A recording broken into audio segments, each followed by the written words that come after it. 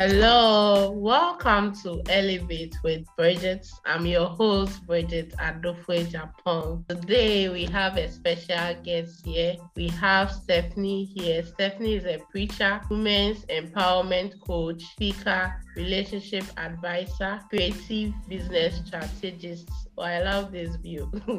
Writing coach, visionary, published author. A book that's Lady, What Kind of Man Going to Marry is an Amazon International #1 bestseller. She's the founder of Women's Empowerment Group, where she works to help empower women. I love this bio, Stephanie. Bridget. Thank you. Thank you for having me. So why do you decided to write a book? Your book too has a nice title. Ladies, what kind of man are you going to marry? Wow. So what's the main reason why you wrote this book? So as I say, when I wrote it in obedience. Just whatever the Holy Spirit gave me, I took it and I ran with it. But the title itself is just powerful by itself. And when you open my book, it talks about how the institution of marriage, it is suffering, and how the divorce rate is really high. And even with Christians, that divorce rate is super high. And I talk about how those marriages have no purpose, and they seem to have no vision in those marriages, and they are void of God in those marriages. So I wrote this book really as a guide to help single women who are desiring a God-ordained husband, where they want God to be the matchmaker. They've tried it on their own. They've ran into relationships that were just not good relationships that were had no purpose. And so this book, hopefully when they read this book, they can glean and they can say, this is the kind of guy that God wants me to marry, or this is the kind of guy that God doesn't want me to marry. Because with this, it's a big decision, and it's not easy fishing out the man. It's not easy. So how can one identify that this man is really the one God has been to me to marry? It's not easy. And even in marriages, people tend to get together and they don't work out. They'll marry for a few years and then they're out of it. And so I want women to realize that just position yourself, wait for God to be the matchmaker. And I say, work in your purpose. Everyone has a purpose on this earth. God put everyone here for a purpose, for such a time as this. And don't just sit there and wait on your husband and wait for God to send you someone, but position yourself while you wait for God to bring that husband to you. He will, if we stay faithful to God, God will, at the appointed time, He will bring the right person that's for you, Mary. So how can we position ourselves really well? So position yourself, I say, is doing what God has called us to do. Not just sitting there waiting for the man to come, but whatever God is, everyone has a purpose, whether that's women's empowerment, whether that purpose is serving in the community, whatever it may be, we all have a God-given purpose. So while you are waiting, wait while you're in that purpose. Walk in your purpose and wait. Don't just sit there and, where is he at? Is he coming, Lord? I've been waiting 6 months. I've been waiting a year and I haven't seen him come yet. But just walk in your purpose. Do what God has called you to do. And while you're serving, while you're being obedient to God, God will send you that right person. He's going to align you with the right person. And I always say in my book, just like God sent you to Adam, He's going to place that woman with her husband at the appointed time also. That's nice. So regarding to the purpose, how can one find purpose in the husband God has lined her with? But we have to pray about it. And in our prayer, He's gonna, the Holy Spirit will reveal to us what we need to be doing. And so I tell people, a lot of couples get together and they're unequally yoked, and they should have been together in the first place. And I think sometimes women, I don't know if the age plays a factor in it or what it is, but they kind of sometimes rush ahead of God, and they want to play God, and they want to find the person they think is best for them. And what we see happening is they'll give up that person and they'll realize that is not of God. They were so unequally yoked. God didn't send that person. They just didn't wait. So we want to make sure that we're listening to the voice of God. We're really, really in prayer, and we're talking to God, and we're just letting Him know what what we need. And well, he knows what we need, but just telling God, I guess just having a conversation with him, like where we're at right now in our lives. And also, I believe that when you ask anything from God, when you tell him the signs that you are looking forward for in that man, some of the signs in your man, how can you discover it?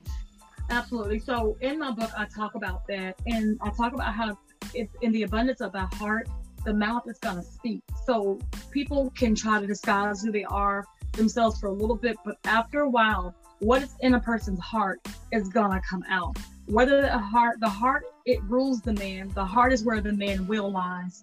And so if the heart is contaminated with evil, that man is going to speak evil.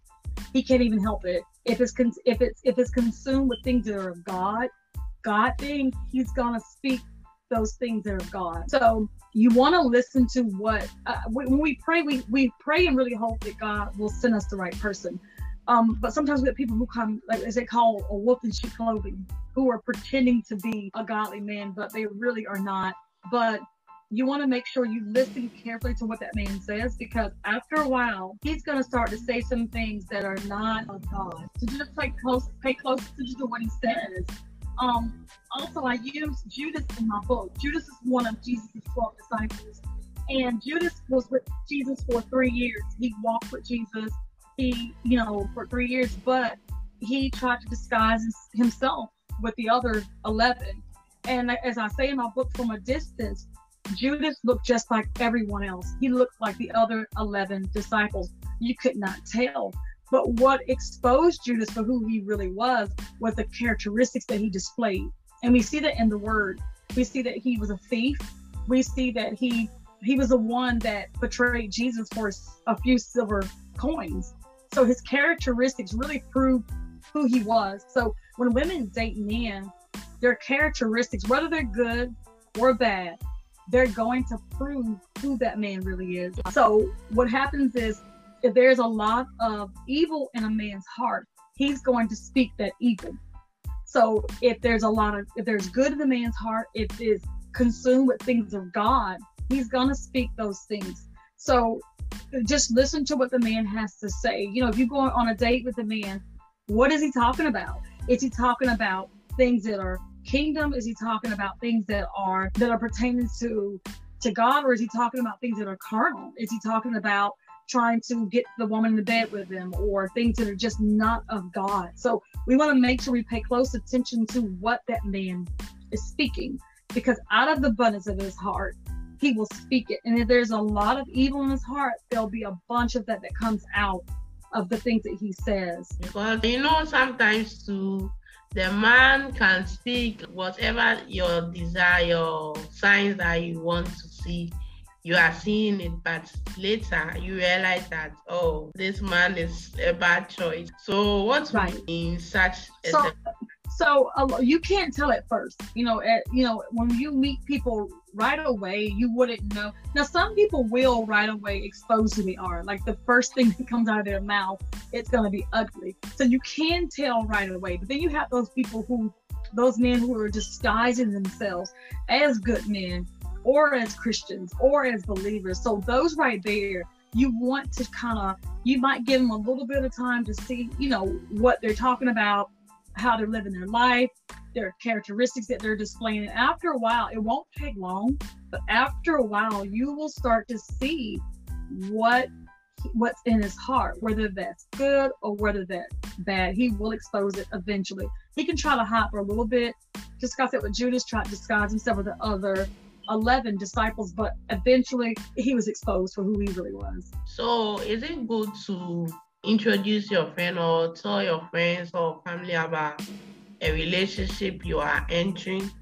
Because with friends, oh, I've met this guy, he's cool, it seems that he's the one God has given to me. And sometimes your friends will say, oh, I think his behavior is cool.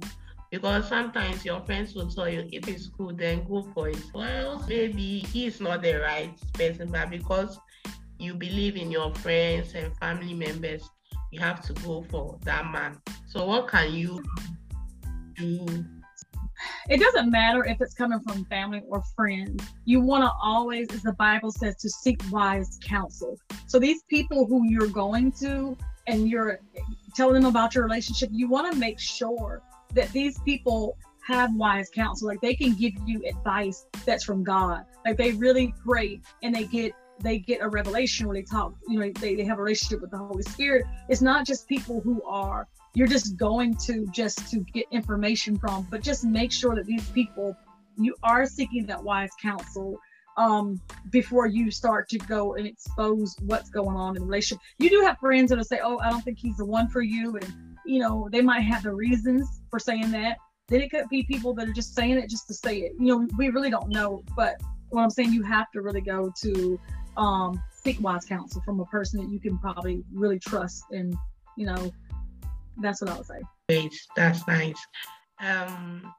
So what's your one word for my listeners? Your one word, one advice for my listeners? Definitely wait on God. I would say that you don't want to rush into something because marriage is a big deal. And a lot of people now kind of just play with marriage. They'll work it for a little bit, don't work out, they go to the next person. And just not realizing that marriage is a covenant with God and they've broken that covenant. And I would just tell women to just please be in prayer and just pray to God, and God will direct you and order your steps, because you don't want to just get any person and not be happy. And I tell women, you want to get a man. I talk about in my book, chapter 1, the definition of marriage. And I talk about Adam and Eve in that marriage. And I talk about how Adam, he had an assignment from God. He knew I say what made Adam ready for marriage is because he was in the very presence of God. Adam was walking in his assignment. He was walking in the call that God had placed on his life. So that made him ready for marriage. So you want a man that is walking. First, he has a relationship with Jesus Christ, a real relationship with Christ, and he's walking in the assignment that God has given him before you even enter that marriage with the man in the first place. I say this because I see a lot of women, they'll marry a man that doesn't know his purpose and doesn't realize who he's following, and then that woman will sometimes get into that marriage. She'll get into the things that God has given her. She'll start walking her assignment, and then I feel like there's a pull in that marriage because now she's doing what she's called to do, but then yet he's over here like he has no clue. So I would say to the listeners, definitely make sure you're prayerful and you don't rush into marrying anyone. Okay. And also, since you are into women empowerment, what will you tell your fellow women who don't believe in themselves and they have self-hate on maybe their body, their personality? So anything that a man will tell them or someone will tell them, then they will believe that I am this. Assuming someone who doesn't believe that she's beautiful, unless someone tells her that you are beautiful before she who agrees that she's beautiful. So what advice will you tell such ladies who have that mindset on that? Right. I say it all goes back to God's word, because we will never find identity in a person. The Bible says that we're beautifully and wonderfully made. So you can't go to a person to find who you are and get your true identity from a person. We're flawed human beings.